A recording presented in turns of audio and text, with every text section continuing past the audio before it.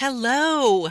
Well, it's been a minute since I've recorded a new episode, and I wanted to let you know what's going on. I'm writing a book, two actually, that will be published this year. I've heard from some of you that you're furiously taking notes as you listen to the podcast episodes. Some of you have even printed off the transcripts and are highlighting them and putting them in a binder. I love this so much, and it has inspired me for book number 2. So what you've been asking for, it's coming. Now, that said, I will be recording a new episode soon and we'll get back to a regular schedule. In the meantime, if you're interested in hearing about the book and knowing when it's coming out, be sure to go to trishazodi.com and get on my email list. You'll be the first to know. Now, here's the episode you came for. Hi, friends. It's Trisha Zodi. Welcome to my podcast. Another Beautiful Life, restoration of mind, body, and spirit after brokenness. I am so excited that you're joining me here today as we walk this journey together. I believe that God is extending out His hand, offering each one of us the opportunity to be guided into restoration. I also believe that with restoration comes freedom, adventure, and great hope. These are the things He's calling us to. And I'm glad we can do this together. Well, hello, friends, and welcome to episode number 27. What's love got to do with it? In 2 days, on the 16th, it would have been our 33rd wedding anniversary. And I thought I'd honor this day by talking about love and marriage. So, what's love got to do with it? That's what Tina Turner asks in her number one song that won 3 Grammys. She asks, what's love but a second-hand emotion? That's really a good question, I think. Is love an emotion, a feeling? Or is it something more, something altogether different? That's what we're going to explore today. So Brian and I were married 30 years and together for 34. He was my best friend, and I loved spending time with him more than anyone else. We had a lot of fun, spontaneous adventures together that provided wonderful memories. But our marriage was far from perfect. We were 2 strong individuals who got married right out of college and had a lot of growing up to do. We had a lot to learn about loving each other well, instead of loving ourselves first. Fortunately, not long after we were married, we recommitted our lives to Christ and set Him in the center of our marriage. Now, that didn't make everything easy, and it sure didn't solve all of our problems, but our advantage was that Christ was in us, molding us at every turn to look more like Himself, which is perfect, pure love. 1 John 4:8 says, God is love. And the more He poured His love into our lives and our marriage, the more we were able to love like He loves, unconditionally and sacrificially. Brian and I learned and committed to Ahava love. Ahava is a Hebrew word meaning love as strong as death, a no matter what kind of love. It's a ferocious love, and I'm not going anywhere kind of love, no matter what. And believe me, all kinds of what comes. When you have your first child, everything changes. The roles you both play shifts. Expectations of one another creeps up. You're both just trying to figure out how to take care of a tiny human, and insecurities come out, blaming one another for not stepping up and carrying their load. Communication gets difficult without escalating into an argument. And who wants another one of those? So you just stuff it and stay silent. If this becomes a pattern in your marriage, then you will find yourselves drifting away from each other.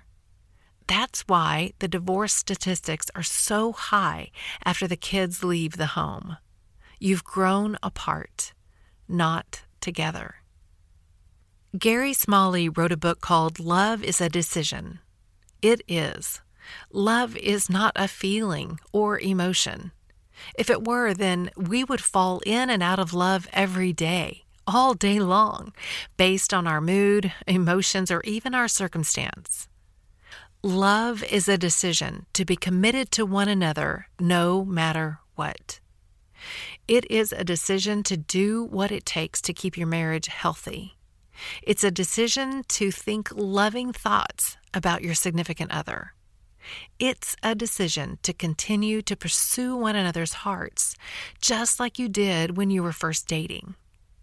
We grow, and yes, we change. And that's a good thing. If you're apt to say, my spouse isn't the same person I married, then 1, if you've been married any significant amount of time, you're right. And 2, thank goodness that your spouse has grown and matured. But that doesn't mean you have to grow apart. Being committed to that ahava, love, means that you're purposeful about growing and changing together. So whether you're single, engaged, or already married, commit yourself to ahava love. It's never too late, and it will revolutionize your relationship. But what if you say, Trisha, my spouse is not committed to this kind of love. He or she won't do the things necessary to make our marriage stronger or improve our communication. My answer to you is this. You do what God is calling you to do, loving your spouse the way He would want you to love, and watch what the Holy Spirit can do in response to this kind of obedience. It is amazing how a marriage can be transformed just when one person decides to love the way God intended for you to love. I've seen this firsthand in my own marriage. So, how do you pursue one another's hearts year after year? How do you make sure you're growing together, not apart? Dr. Gary Chapman wrote a book called The 5 Love Languages. In it, he explains that each one of us experiences love differently, and then the way we show love can actually miss the mark if your significant other doesn't experience love in the way we're expressing it. Sounds like such a mess, right? Let me give you an example from my own marriage. My love language is split pretty evenly between spending quality time with someone and receiving words of affirmation. So I would want Brian to sit next to me and just chat about things, like how amazing I was, what a great cook I was. No, I'm kidding. Kind of. But I felt easily loved just by a passing compliment. But one day I said, Brian, I'm not really happy. I don't feel like you show me that you love me the way you used to. His response was, I don't know what you're talking about. I just unloaded the dishwasher. Earlier, I took your car to get the oil changed. See, Brian's love language was acts of service, meaning that the way he received or experienced love was when someone did something for him. And typically, when we're not aware, we tend to show love or give love to others based on how we experience or receive love. After we found this amazing book and learned about each other's love language, our marriage was like it was fresh and new. And the reason why is because we both were purposeful to show love to each other in the way that they experienced and received love. I still loved it when he forgot and still emptied the dishwasher, though. I think he had other motives there. But I'll tell you, I've never seen a heart so melt as when one day I cleaned out and straightened his closet. Acts of service. You would have thought I would have said, I love you for the very first time. Now, I want to tell you this. I didn't really want to clean out his closet. It was his closet. I didn't have to look at it, so I didn't really care if it was a mess. So cleaning it out was an act of sacrificial love, and the rewards were huge. The more I showed him love through acts of service, the more he sought to show me love in the ways I experienced it. It's a small tweak that pays huge dividends for your marriage. And I'll also say, if you see your spouse trying to show you love in their love language, and you understand what they're doing, in tune to that, then you're more able to receive it that way too. Here's a real life example. I shared in the last episode about an antique market that we would go to twice a year. It was miles and miles of booths, shops, and set-up tents, all on the dirt fields. Some grass, but mostly dirt. And we'd walk those miles happily. About the second or third year of going, we were about to get into our car to head home, and Brian opens the back of the Suburban and says, "Sit back here a minute." I hopped in, feet dangling off the back. He took off my dirt-covered sandals, grabbed a cloth and a jug of water he had prepared for just this moment, and began to wash the dirt off my feet. His love being displayed in this very precious act of service. And I knew it and received it wholeheartedly. Lucky me, this became our tradition for years after. But it's interesting, right, that in order to show love to someone the way they experience it, you may need to do something that you don't really like to do or want to do. That's called sacrificial love. And that's what healthy, growing together marriages are all about. Laying down your own preferences to love one another well. What would it look like in a marriage if you both were trying to outserve one another, outlove one another in the way your spouse receives and experiences love? What would your marriage look like then? That's exciting to think about, right? I think there's just one more thing I'd like to share with you that Brian and I figured out later in our marriage, and I wish we would have known this earlier.